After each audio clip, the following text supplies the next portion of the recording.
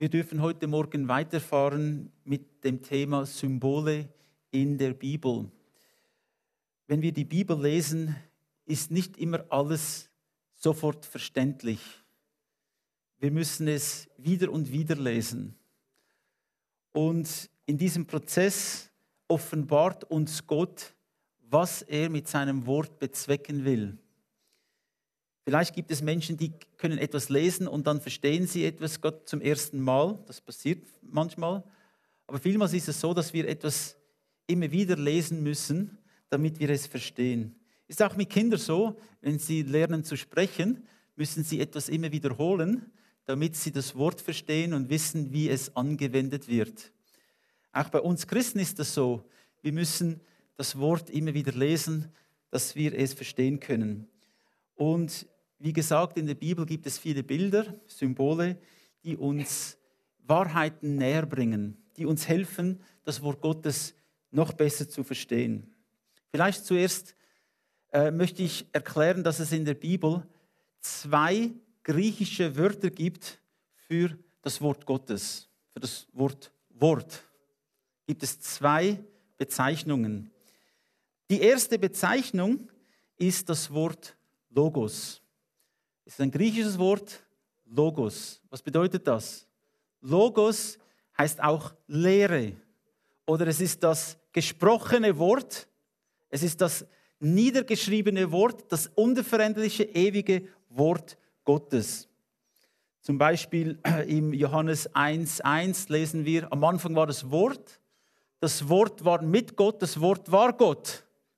Dieses Wort heißt Logos. Am Anfang war das Logos war mit Gott und das Logos war Gott.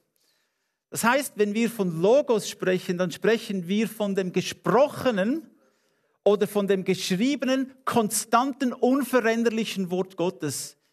Jesus hat gesagt, Himmel und Erde werden vergehen, aber mein Logos wird nie vergehen. Meine Worte werden nie vergehen. Das ist eine Bezeichnung in der Bibel für das Wort Wort. Und dann gibt es eine zweite Bezeichnung und das ist auch ganz eine wichtige Bezeichnung und das ist das griechische Wort Rhema. Rhema. Diese 2 Wörter werden benutzt und es wird das Wort, im Deutschen oder Englischen gibt es keinen Unterschied, man sagt einfach Wort, aber im Griechischen gibt es diese 2 unterschiedlichen Wörter. Zum Beispiel lesen wir im Johannes 6,63, der Geist ist es, der lebendig macht, das Fleisch nützt gar nichts. Die Worte oder das Rhema, die ich zu euch rede, sind Geist und sind Leben. Wir sehen, das ist ein Unterschied zwischen den 2 Dingen. Das eine bedeutet das konstante, gesprochene oder niedergeschriebene, ewige Wort Gottes, das unveränderliche Wort Gottes. Und das zweite ist das Wort, das sich bezieht auf Geist und Leben, was es bewirkt in mir. Also wenn ich etwas verstehe, wenn der Fünfer herunterfällt, wenn das Licht angeht und ich weiß jetzt, was das bedeutet für mich persönlich, dann habe ich ein Rhema. Ich kann das Wort lesen, das Logos kann ich lesen und nichts verstehen. Zur Zeit von Jesus hat Jesus in vielen Gleichnissen gesprochen. Das war das Logos. Und die Leute haben es gehört und viele haben sich gewundert, was das bedeutet. Und Jesus hat gesagt, sie haben Ohren und hören nicht. Sie haben Augen und sehen nicht. Aber euch ist es offenbar durch den Geist, was es bedeutet. Also wenn wir das Logos haben, das geschriebene Wort, das ist das, was für immer und ewig bestehen bleibt und wird. Und von dem kommt unsere Lehre, von dem verstehen wir, vom Logos verstehen wir, was Gott uns sagt. Aber was es dann persönlich für mich bedeutet, was es in mir bewirkt, das Leben, das in mir entsteht durch das Wort, das ist das Wort Rhema. Rhema heißt, ich habe es verstanden, was es für mich bedeutet. Ich finde es wichtig, dass wir diese 2 Dinge unterscheiden können, denn was wir brauchen heute Morgen, ist nicht nur das Logos ist die Grundlage, wir brauchen auch ein Rhema. Wir müssen verstehen, was es für uns persönlich bedeutet. Und es bringt Leben und Kraft in unser Leben hinein.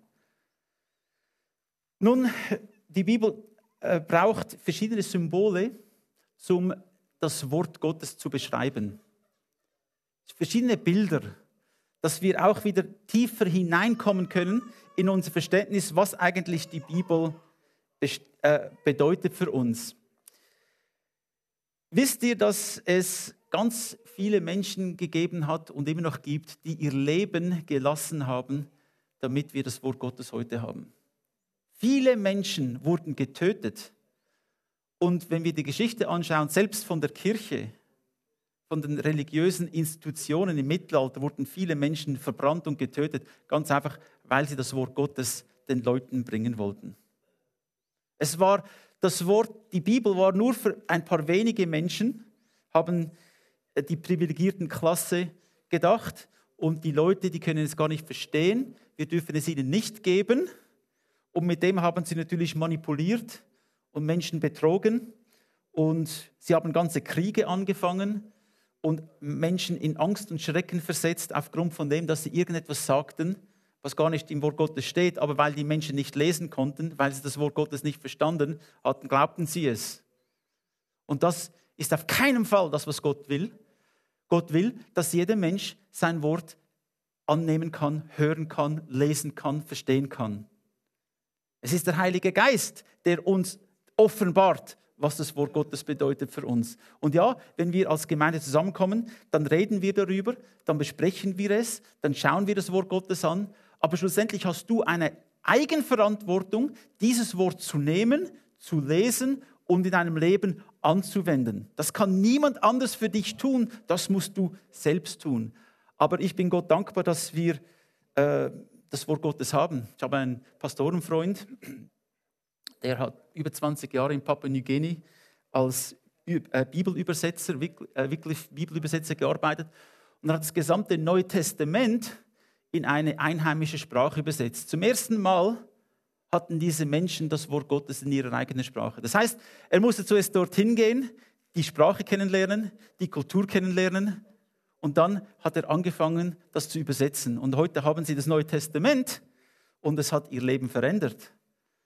Menschen bezahlen einen sehr hohen Preis, dass wir das Wort haben, auch heute noch. Und das ist das Wichtigste. Uns kann alles weggenommen werden, aber nicht das Wort Gottes. Wenn du auf einer Insel wärst, du könntest eines mitnehmen, was wäre es? Ja, wir denken an viele Dinge. Was wäre am nützlichsten? Wie kann ich am besten überleben? Nun, um die Wahrheit zu sagen, das Wichtigste wäre das Wort Gottes. Denn in dem Wort Gottes ist Leben. Nun, wir wollen jetzt verschiedene Symbole anschauen, die auch bezeichnend sind für das, was das Wort Gottes auswirkt oder bewirkt in unserem Leben. Die erste Bibelstelle finden wir im Jeremia 23, 29. Ist mein Wort nicht wie ein Feuer, spricht Jahwe, und wie ein Hammer, der Felsen zerschlägt. Hier haben wir gerade zwei Begriffe, die dasselbe bezeichnen, nämlich das Wort Gottes. Ist mein Wort nicht wie ein Feuer? So, was ist der Zweck des Wort Gottes? Was ist eine Beschreibung oder einen Zweck des Wort Gottes? Es ist Feuer. Was macht Feuer? Feuer, es läutert. Es verbrannt die Dinge, die nicht da sein können, sollen, und es macht Dinge, die wertvoll sind, noch reiner.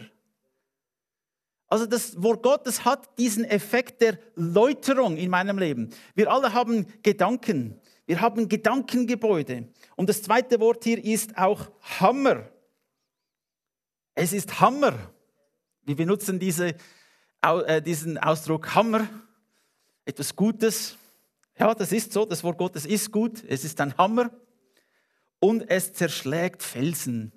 Von welchen Felsen ist da die Rede? Was verbrennt das Wort Gottes? Was läutert das Wort Gottes? Was zerschlägt das Wort Gottes?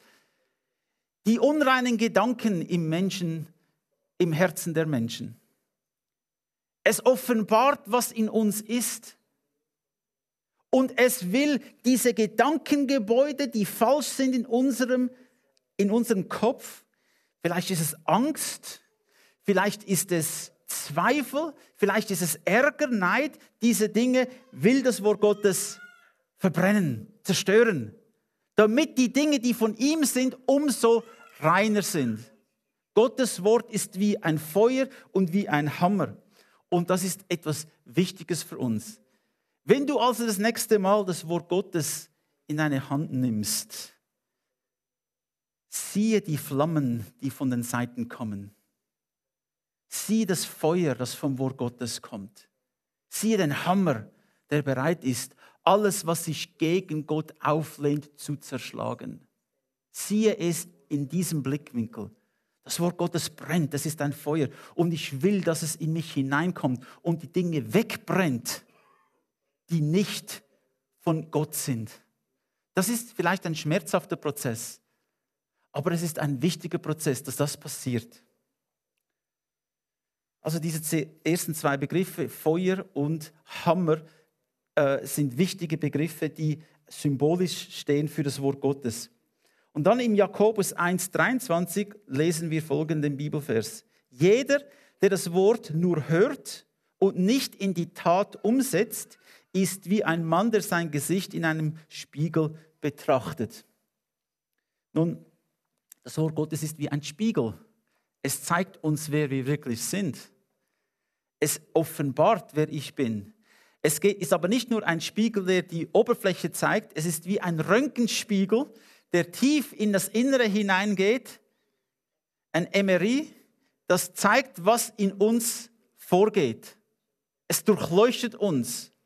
Und wenn wir jetzt das Wort Gottes hören und es einfach vorbeigehen lassen, wir denken, ja, das Wort ist nicht so wichtig, es ist mir egal, ich habe jetzt keine Zeit, dann sind wir wie Menschen, die in diesen Spiegel, dieses MRI oder den Spiegel betrachtet haben und wir sagen, ist mir egal, es hat keinen Einfluss auf mich. Und das ist nicht gut. Der Jakobus hat uns ermutigt, das Wort Gottes nicht nur zu hören, sondern auch anzuwenden. Dass wir Täter des Wortes sind. Liebe Geschwister, wir können noch so viel über das Wort Gottes reden. Wir können noch so viele Meetings haben. Wenn wir das Wort Gottes nicht anwenden, dann bringt es nichts. Wir müssen es anwenden. Wir müssen Lehre daraus ziehen. Wir müssen verstehen, was das für uns bedeutet, das Wort. Es ist ein Spiegel, das offenbart, wer wir sind. Es reflektiert etwas in uns. Oder wir sehen eine Reflexion im Wort Gottes über unser eigenes Leben. Und ich will das zulassen. Ich will, dass ich durchleuchtet werde vom Wort Gottes, dass es mir zeigen kann, wo ich stehe auf meiner Reise. Dann im 1. Petrus 1,23 lesen wir, denn ihr seid ja von Neuem geboren worden. Dazu kam es nicht durch die Zeugung eines sterblichen Menschen, sondern durch den Samen des unvergänglichen, lebendigen, bleibenden Wortes Gottes. Hier ist das Bild für das Wort Gottes der Same, der multipliziert, der unvergänglich ist, lebendig, bleibend, unveränderlich. Also wenn wir von Wiedergeburt sprechen, dann sprechen wir, dass das Wort Gottes in unser Herz gekommen ist und in uns etwas produziert hat, nämlich Glauben an das Evangelium. Es hat etwas in uns produziert, das Frucht bringt und das ewig bleibt. Nicht wir haben es produziert, sondern das Wort Gottes. Das Wort Gottes ist kostbarer Samen. Wenn er ausgesät wird und wenn er auf fruchtbaren Boden fällt, bringt es Frucht. Nun, ich denke, wir alle manchmal realisieren, dass ein bisschen zu viel Sand in unserem Herzen ist. In Sand wächst nichts. Es ist nicht fruchtbar. Die Bibel offenbart, dass es unterschiedliche Herzensböden gibt. Steinig, dornig, oberflächlich, aber auch fruchtbar. Und ich bitte Gott, dass wir alle einen fruchtbaren Herzensboden haben, damit, wenn der Saat ausgesät wird, wenn das Wort Gottes ausgesät wird, dass es Frucht produzieren kann. 40, 60, 100-fach. Halleluja. Das ist Gottes Wille für dich. Gottes Wort ist wie Samen. das Wort Gottes liest, dann kannst du sagen, ich will, dass dieser Samen in mich hineinkommt, des Wortes Gottes, und ich will, dass es etwas in mir produziert. Und der Herr wird etwas produzieren. Was ist die Frucht des Geistes? Was ist die Frucht des Wort Gottes? Es ist Liebe, es ist Vergebung, es ist Beherrschung, es ist Freundlichkeit, es ist Güte, es ist Glaube. Diese Dinge kommen hervor aufgrund des Wortes Gottes in unserem Leben. Es ist also ein Samen, der multipliziert. Im Epheser 5, 25 bis 26 lesen wir: Ihr Männer, liebt eure Frauen, und zwar so, wie Christus die Gemeinde geliebt und sein Leben für sie hingegeben hat. Er tat das, um sie, die Gemeinde, zu heiligen, und reinigte sie dazu durch Gottes Wort wie durch ein Wasserbad. Nun, das Wasser ist wieder symbolisch für das Wort Gottes. Was macht das Wasser? Reines Wasser kann den Schmutz wegwaschen. Reines Wasser kann uns reinhalten. Jesus hatte die Füße seiner Jünger gewaschen mit Wasser, damit sie rein sind. Und er hat das am Kreuz gemacht. Er hat meine Füße gewaschen am Kreuz mit seinem eigenen kostbaren Blut, dass wir gereinigt werden können. Und dieses Bild des Wassers ist ein Bild der Reinigung. Gott will uns reinigen durch das Wort. Ich habe schon vielmals festgestellt, wenn ich irgendwelche Dinge zugelassen habe in meinem Leben, Gedanken, die nicht von Gott sind, und dann habe ich das Wort Gottes gelesen. Es hat es erstens einmal offenbart, was falsch ist, aber dann hat es auch erlaubt, oder ich habe es erlaubt, dass das Wort Gottes mich reinigt von diesen falschen Dingen. Und Gott will das auch in deinem Leben tun. Das Wort Gottes ist reinigend. Nicht buchstäbliches Wasser. Das Wort Gottes ist wie Wasser. Und es reinigt dich, es reinigt uns, es reinigt unsere Gedanken, es reinigt unsere Gefühle. Wenn deine Gefühle und Gedanken drunter und drüber gehen, wenn sie wild sind, wenn du sie nicht beherrschen kannst, was solltest du in diesem Moment tun? Nimm das Wort Gottes und fange an, das Wort Gottes zu lesen. Und es hilft in diesem Moment, wenn du das Wort Gottes laut liest. Lies es laut, deklariere es, lese es, und du wirst sehen, wie das Wort Gottes eine reinigende Wirkung hat auf deine Emotionen und deine Gedanken. Das Wort Gottes reinigt. Halleluja.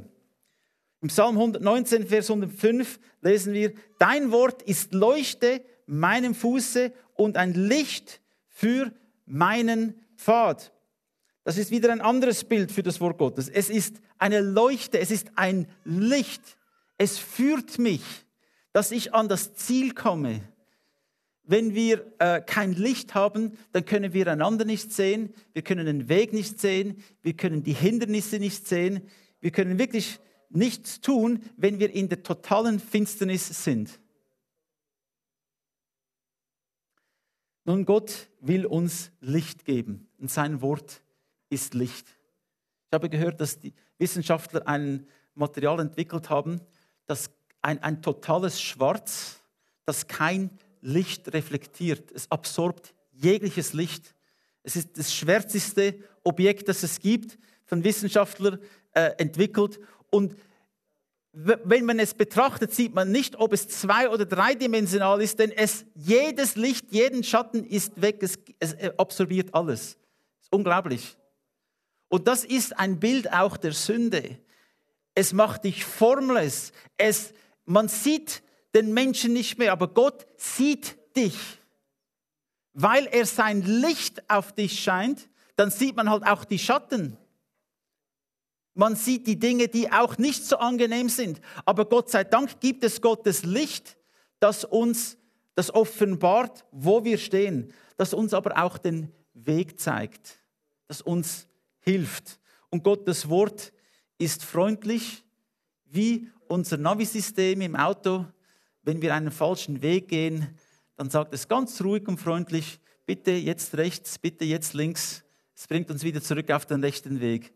Wird nie zornig mit uns. Oder hat euer Navi schon mal mit euch geschumpfen und gesagt: Wieso hast du das jetzt wieder nicht auf mich gehört? Nein, es bleibt ruhig. Gott auch. Gott ist noch viel besser als ein Navi. Er hilft uns, nicht nur den richtigen Weg zu finden, sondern auch auf diesem Weg zu bleiben. Denn es gibt uns Licht. Er zeigt uns, wo die Gefahren sind. Bist du nicht froh, dass du das Wort Gottes hast als eine Lampe, als ein Licht für deinen Weg, dass du erkennen kannst, wohin deine Reise geht? Ohne das Wort Gottes tappen wir im Finstern und wir drehen uns im Kreis. Wir brauchen das Wort, das uns führt. Und dann ein anderes Bild in Jesaja 55, 10 bis 11. Denn gleich wie der Regen und der Schnee vom Himmel herabfällt und nicht daran zurückkehrt, er habe denn die Erde getränkt und befruchtet und sie Sprossen gemacht und dem Sämann Samen gegeben und Brot dem Essenden. Also wird mein Wort sein, das aus meinem Munde hervorgeht. Es wird nicht leer zu mir zurückkehren, sondern es wird ausrichten, was mir gefällt und durchführen, wozu ich es gesandt habe. Ja, Gottes Wort ist wie Regen oder Schnee, das erfrischt, das befruchtet, das etwas in mein Leben hineinbringt, das ich brauche, nämlich Nahrung. Wenn wir keinen Regen hätten, keinen Schnee hätten, dann würde alles austrocknen. Es gäbe kein Leben. Ohne Wasser gibt es kein Leben. Und das Wort Gottes ist in diesem Fall wie Regen oder Schnee, um zu befruchten, um zu erfrischen, um uns wieder neue Kraft zu geben. Es wird erfüllen, was Gott es dazu ausgesandt hat. Keines der Worte Gottes wird nicht erfüllt werden. Jedes Wort Gottes wird erfüllt werden. Jedes Wort. Was Gott gesagt hat in seinem Wort, wird passieren. Auch wenn ich daran glaube oder nicht, es wird trotzdem passieren. Wenn ich es annehme oder nicht, es wird trotzdem passieren. Ich habe keinen Gewinn davon, wenn ich es nicht annehme, aber Gottes Wort wird ausführen, zu dem es auch ausgesandt wurde. Und ich bin froh, dass wir das Wort haben.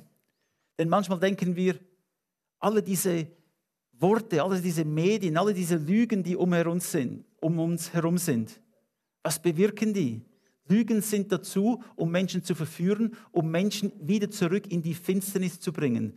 Lügen bringen in die Finsternis. Das Wort Gottes bringt uns in das Licht. Und ich brauche diese Erfrischung, ich brauche diese Befruchtung durch das Wort Gottes.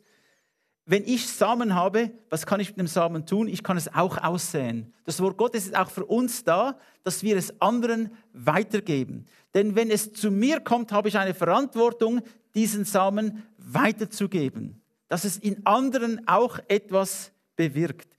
Es bin nicht ich, wo etwas bewirkt, ich gebe es einfach weiter. Es ist das Wort Gottes, das etwas in anderen Menschen bewirkt. Halleluja. Dann im Hebräer 4,12 lesen wir, denn das Wort Gottes ist lebendig und wirksam und schärfer als jedes zweischneidige Schwert und durchdringend bis zur Scheidung von Seele und Geist, sowohl der Gelenke als auch des Markes und ein Beurteiler der Gedanken und Gesinnungen des Herzens. Nun, das Wort Gottes ist wie ein Schwert. Es schneidet. Es ist lebendig. Es ist wirksam. Es ist schärfer als jedes zweischneidige Schwert. Es durchdringt die Seele und den Geist. Der Mensch besteht aus Geist, Seele und Leib. Und auch hier wird das wieder erwähnt. Es durchdringt die Scheidung von Seele und Geist. Es zeigt, was von Gott ist und es zeigt, was vom Menschen ist. Es zeigt das Göttliche wie auch das Menschliche. Es unterscheidet zwischen den zwei Dingen. Oder ein anderes Bild hier, sowohl der Gelenke als auch des Markes, das Knochenmark. Es kann das unterscheiden. Das Wort Gottes ist scharf. Und so müssen wir uns dem aussetzen, dass Gott uns zeigen und offenbaren kann, was menschlich ist, was göttlich ist, was von dem Menschen kommt und was von Gott kommt. Gott kann durch sein Wort und wird durch sein Wort diese Trennung bewirken. Wenn wir einmal vor ihm stehen, wird nichts Menschliches mehr vor ihm sein. Ich werde vor ihm stehen als jemand, der gekauft wurde durch das Blut von Jesus Christus. Und wenn ich vor ihm stehe, stehe ich vor ihm als ein Geist, der gerettet wurde durch Jesus Christus. Halleluja. Und im Himmel, dann bekomme ich einen neuen Leib. Nicht mehr einen menschlichen, einen himmlischen Leib. Halleluja. Nun, Gott will das tun durch sein Wort. Das Schwert kann schneiden. Es kann auch den Feind in die Flucht versetzen. Als Satan angegriffen hat, als er Jesus angegriffen hat, hatte er gedacht, er kann Jesus besiegen. Und was hat Jesus getan? Er hat mit dem Wort Gottes geantwortet. Es steht geschrieben. Und das Wort Gottes war seine Waffe gegen die Angriffe von dem Feind. Wenn der Feind dich angreift, kannst du das Wort Gottes nehmen und sagen, aber es steht geschrieben. Und dann kannst du das Wort Gottes aussprechen über dir, über deine Familie, über diese Situation. Und das Wort Gottes wird den Feind besiegen. Du hast dieses Wort, denn es ist wie ein Schwert, das den Feind besiegt.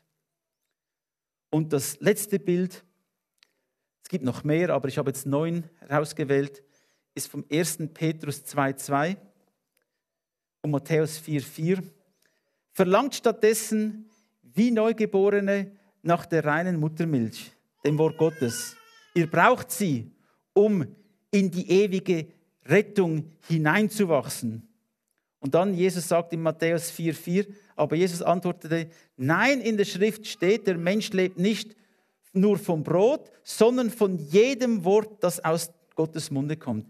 Hier wird das Wort Gottes als Milch und als Brot dargestellt, das heißt Nahrung, die wir zu uns nehmen.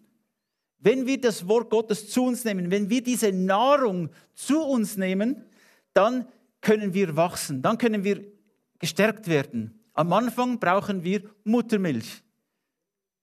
Einfach zu verdauen, alles ist da, es ist gut. Aber irgendwann kommt der Punkt, wo wir feste Nahrung brauchen. Und wenn wir feste Nahrung zu uns nehmen, dann werden wir stärker und stärker und wachsen. So ist das Wort Gottes wie Milch oder wie Brot, das uns hilft zu wachsen.